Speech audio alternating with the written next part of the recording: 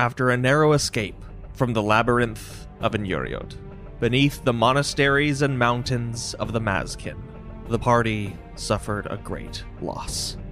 Leirots, Kalnies, and Ephron gave their lives in order to destroy the aspect known as the Bogrot of Enyuriod. At the conclusion of their battle with the Bogrot's heart and Ephron's self-sacrifice, Val and Rolandir were able to transport the party back to Bastion, the outskirts of the city, where Leirots' inn still stood, snow drifting down around them, the sun somewhere above, hiding in an overcast sky.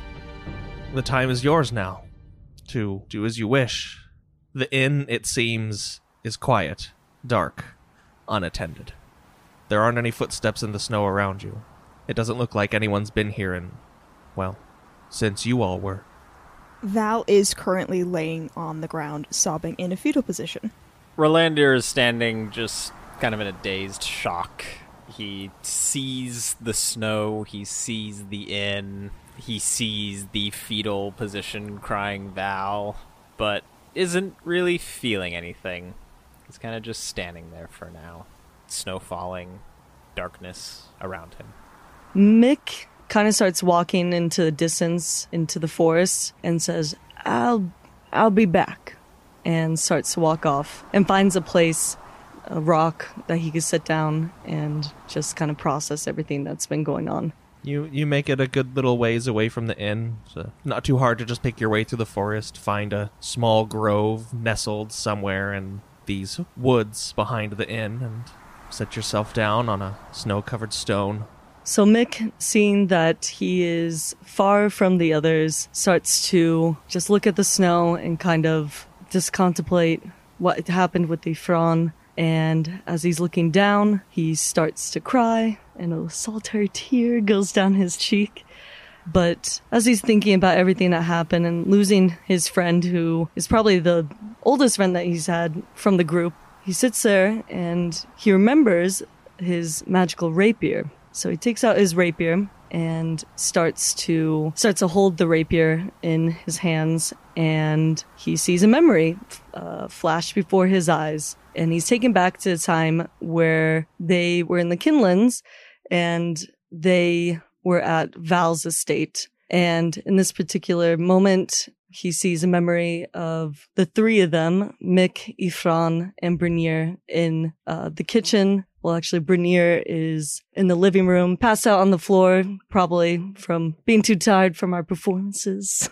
And so it's just Ephron and Mick in the kitchen. And Mick has his feet up on the table and is just playing his lute, just kind of relaxing right there. And Ephron's coming to the table, and as he does so, Mick goes, Ephron, do you ever miss the days of us being in the Children of Auriel?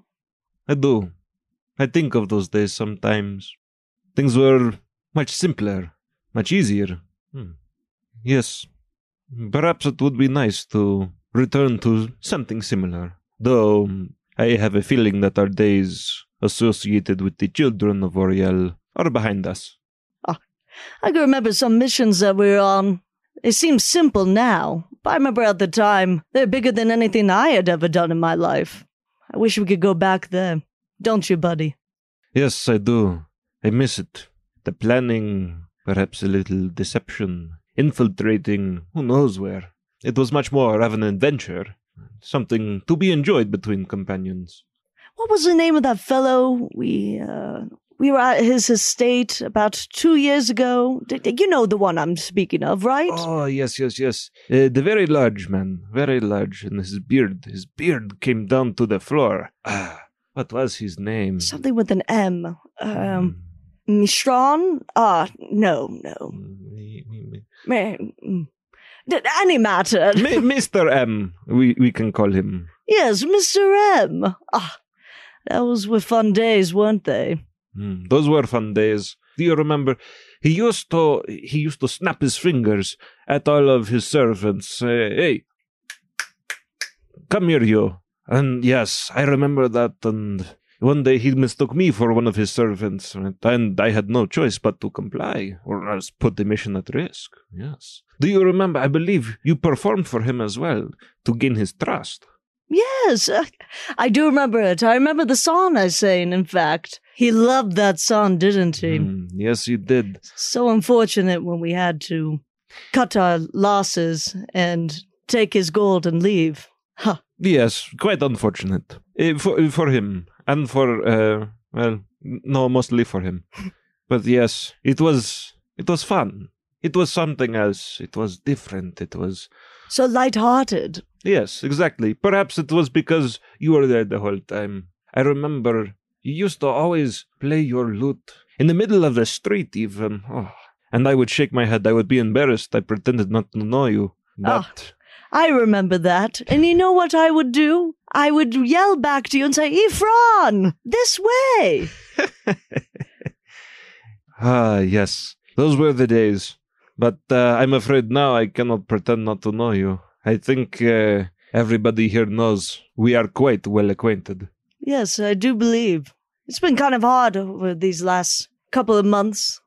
I think it's been difficult to connect or really process everything that's been going on. It's been quite nice, just the three of us here. It has been. It has been a nice respite from all of the monsters and the gods and all of this and that, everything that's keeping us from living normal lives. Have you kept up with your music? Have you written anything new lately? I hear you and Brynjar are out performing. Well, you know me, but I like to keep that close to the chest. Perhaps I'll play you some later tonight. Oh, that would be nice. Perhaps when Brynjar has picked himself off the floor.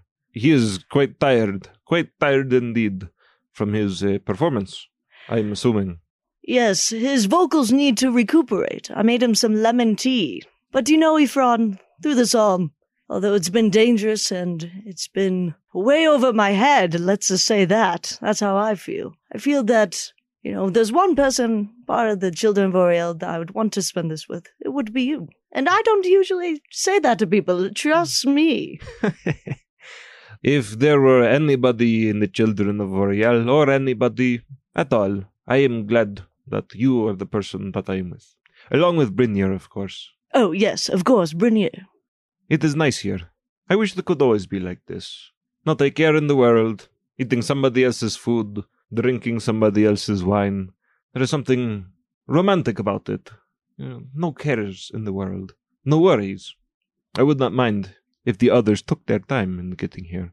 So long as they do get here eventually. I'm right there with you. Perhaps we'll retire here or something. Settle down after our adventures. Yes, it is nice. And from the looks of it, Val's family is quite well off, so perhaps Val could throw us a bone and provide a bit of lodging or something. My thoughts exactly. Well, we'll make sure to let Val know when he gets here. And Ifron gives Mick a little wink. And that moment where Ifron winks, it's sort of caught in a freeze frame as the world starts to lose color and then slowly transitions back into the snow-swept forests all around you. The rapier still glistening a bit in your lap. And at this point, Mick is left by himself and begins to weep. Finally composing himself and what's been going on around him slightly more after reading the final words that Ifron has left him in the letter. It's actually fallen out of his hands. While Rolandir has been in a bit of a mental stupor of sorts, he bends down, he picks the letter up, and he just kind of stuffs it into his side satchel. And he looks.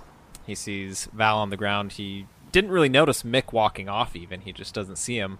What's Brynjar doing? He's sitting on the ground a little ways away from Val. You see that he has taken off his weapons and he's just kind of sitting there. Seeing Brynjar kind of removing his equipment and sitting down, Rolandir walks over to where they both are and he looks down at Brynjar and Val and he looks up at the door and he just says, Brynjar, would you help me get Val inside? We all need our own time, but we shouldn't have to be outside. And he reaches down and tries to, if Val doesn't put up any sort of resistance, help Val, at least to his feet, or if nothing else, he's just going to try to pick him up with Brynjar's assistance. There's definitely resistance. I think the second he touches Val, like scrambles backwards as if burned and just gets to his feet like an absolute mess. Just snot and tears, like almost to the point of like sobbing himself sick and just scrambling backwards. Says, "Do not touch me." And Verlander kind of puts his hands up in a relenting motion. All right. How many more? How many more people do we have to lose? I don't know. I don't care anymore what happens to me. I have sacrificed more than I have ever thought would be asked of me. But I will not sacrifice any more of you. It is too high a price. I understand. And Verlander just nods and he turns and he's going to walk into the inn. He's going to go find a quiet room to lay down in. As you enter the inn, Rolandier, the door, slightly ajar, is not locked. Walking inside, there seem to be cobwebs bundled in the corners. It's dark. Tables and chairs aren't in disarray, so to speak, but they're disorganized. The shelves seem to be mostly cleared out of anything edible or drinkable, and empty mugs lie on the floor or on the countertops. It's completely dark, other than the light coming in through the now open door and whatever windows are not shuttered. In other words, it seems that more time has passed here than you have been away for. I don't know if that would be blatantly apparent to Verlander walking in. He probably just thinks people had come in and used their space while they were gone in surprisingly fast order, and he's still going to proceed upstairs to the rooms, unless there's anything of larger note that would stop him. No, there isn't. And that's what he does. Outside, Val sort of collects himself in a very tamping emotions down manner, like he's not okay. But he wipes his face off and he looks at Brynir and he says, "Brynir, Yes, you are sworn to help the Godborn, correct? that is my fate. I want every last god dead at my feet." We can do that. Val will nod and walk inside. You are beholden to the same sight as Verlandier. I'll go to my old room, and if I can, I want to use intent to make the door disappear. You can. Okay.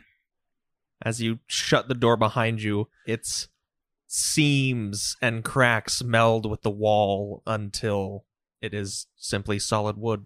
As Val went in, Brynir got up, retrieved his gear from the ground, and he makes his way to the back of the tavern where there's a kind of training dummy set up, and he throws his gear back down on the ground, and you can see a very deep sadness within himself, and you'll hear him swear, and then soon after it'll be followed by one of the names of the people, the members of the party that he lost and cared for, until he finally stops and collapses to the ground. And he's going to sit there for a long time. So a couple hours have passed, and Mick finally returns to the tavern, and the first person he sees is Brynir, and trying to put on a jolly face, Mick goes to Brynir, says, "Brynir, my dear friend, how are you?" You know, Mick, I wish I could say that I was better, but I don't think that I can do this right now. And then he kind of just starts to look at the ground. Mick, seeing this, and it's very apparent that Brynir wants to be alone, returns to his old quarters and sits there until the group reassembles. So, as day drags on to night, the first night being back, Rolandier's in his quarters, Val's in his, Mick is in his, and is Brynir still in the parlor? Soon after his talk with Mick, he actually went inside to find something to drink, and is probably passed out on the floor there. It took some digging, but you were able to find something in the larder or in one of the storerooms that you could down. The place had been pretty thoroughly ransacked, it seems. And speaking of which, in the middle of the night, if Brynir is still, well, depending on his inebriation levels, you do hear a rustling sound as if someone were looking through one of the storerooms that may jolt one of you awake. I'm going to say that Brynir is not inebriated enough. He wants to be a lot more, but there was not a lot of alcohol. His tolerance is kind of high up there. He's going to get up and he's going to yell, "Who's there?" And then you hear another bit of rustling and then a clattering and a crash as like a stoneware mug or something breaks on the ground in one of the storerooms, and you hear a light curse, and then a small human face pokes out of the storeroom in the minimal light that there is. You see frightened eyes, soft face, a little grungy, dirty, probably no older than 12. "What's the matter, kid?" "What? Who are... This... I'm not stealing anything, I swear.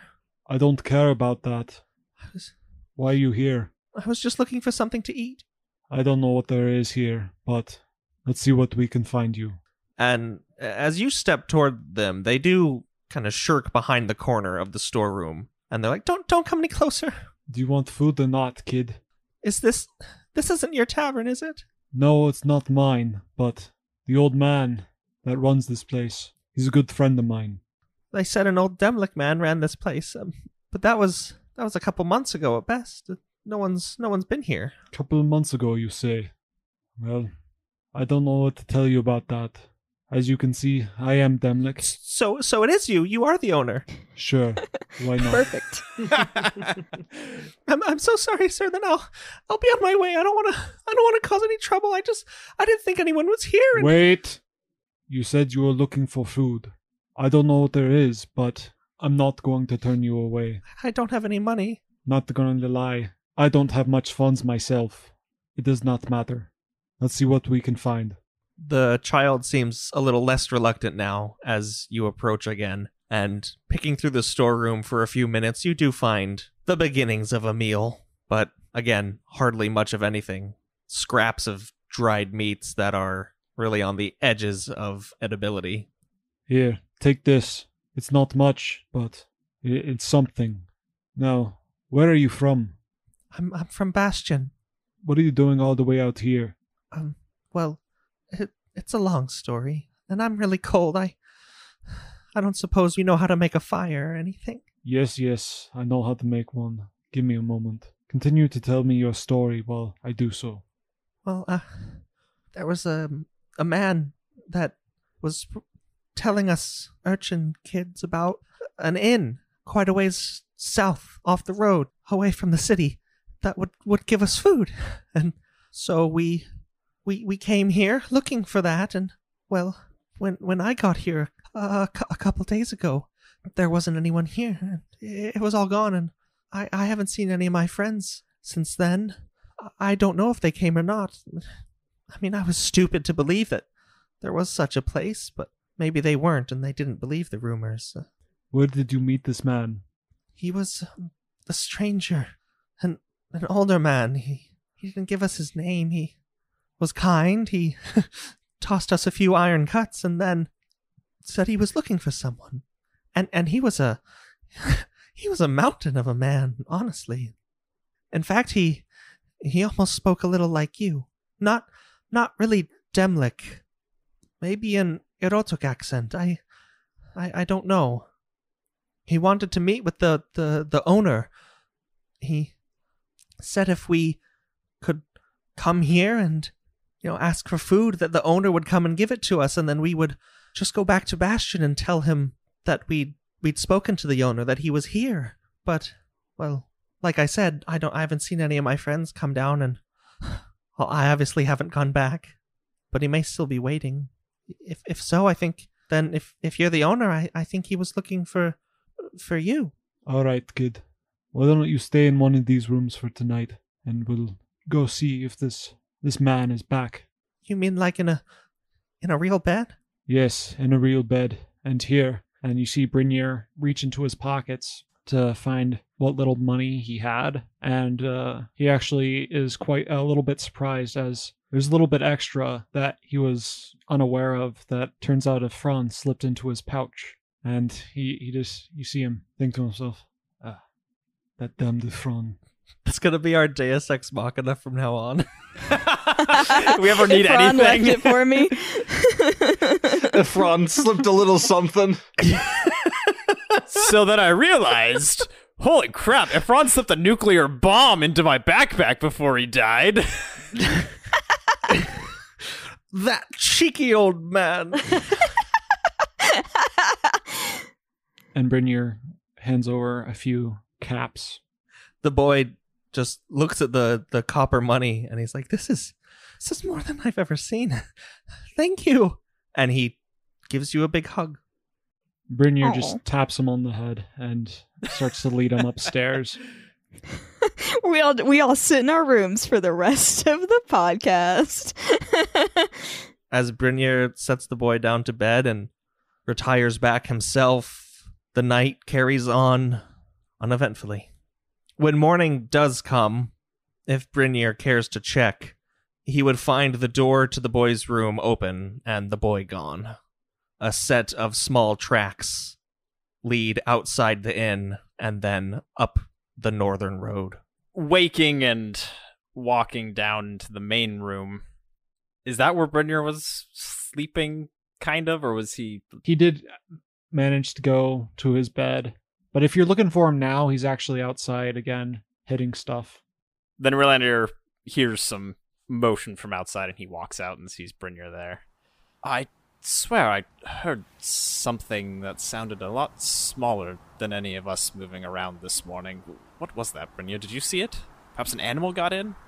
No, it was a child. Ah. And what came of that? A stowaway? Someone stealing from, I guess, what's left of Lerotz's place? Yes, he was trying to get some food, and I did end up giving him what little I could find. But he was just a young lad. At least someone was able to find better happenstance than they were in before last night. As for Val, I don't quite know what's going to become of him. It scares me, honestly, the amount of trauma that poor boy's gone through. But Unfortunately, I don't think it will be the last he faces. But I must tell you something, as Brynir decides to stop his drills and turn to to Rolandir. The young lad, he told me of a large man who was looking for the Demlik owner of this place. He must have meant the Roats, but I have no idea why anyone in Bastion would be looking for him. and this boy, that's what he told you? That there was a large man asking after Lerots? Yeah.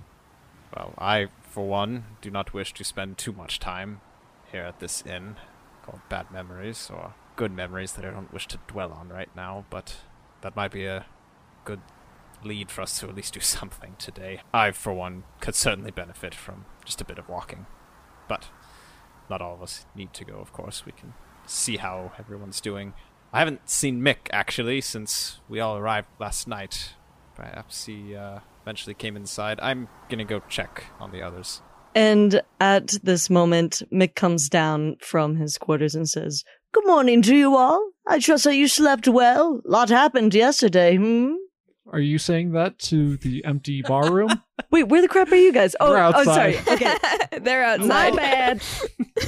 Maybe you didn't know that we were outside. You just said that and you're like, oh. I don't even look around or meet your, to look at your faces, so I am just talking to no one in the bar. So Mick, upon realizing that nobody's in the bar, goes, well, that wouldn't be a first for me, and then goes outside and meets with Rolandir and Brynir. Hello, gentlemen. How are we today? All right. I suppose you seem chipper, as always. Well, you just answered it for yourself. What are you talking about? Brynir was just telling me about a boy he found scurrying about last night in the inn. But regardless of what happened there, it sounds like there was a man asking after Lerots in Bastion. I very much would like to see who was asking after him. So I plan at least to go into Bastion today to see if I can seek this man out. And Brynir, I don't know if this lad is returned to Bastion, but perhaps if you were to accompany me and we saw him, that would be helpful. Well, I was already planning on going there anyway. This large man is intriguing. I don't know. The business concerning who I assume is Lerots is intriguing. Large man. I better come with. Yes, I do hope everyone will come, but perhaps we should all go back and sit inside. I think we all need to discuss at least our path forward from here after everything that's happened. Have either of you seen Val this morning?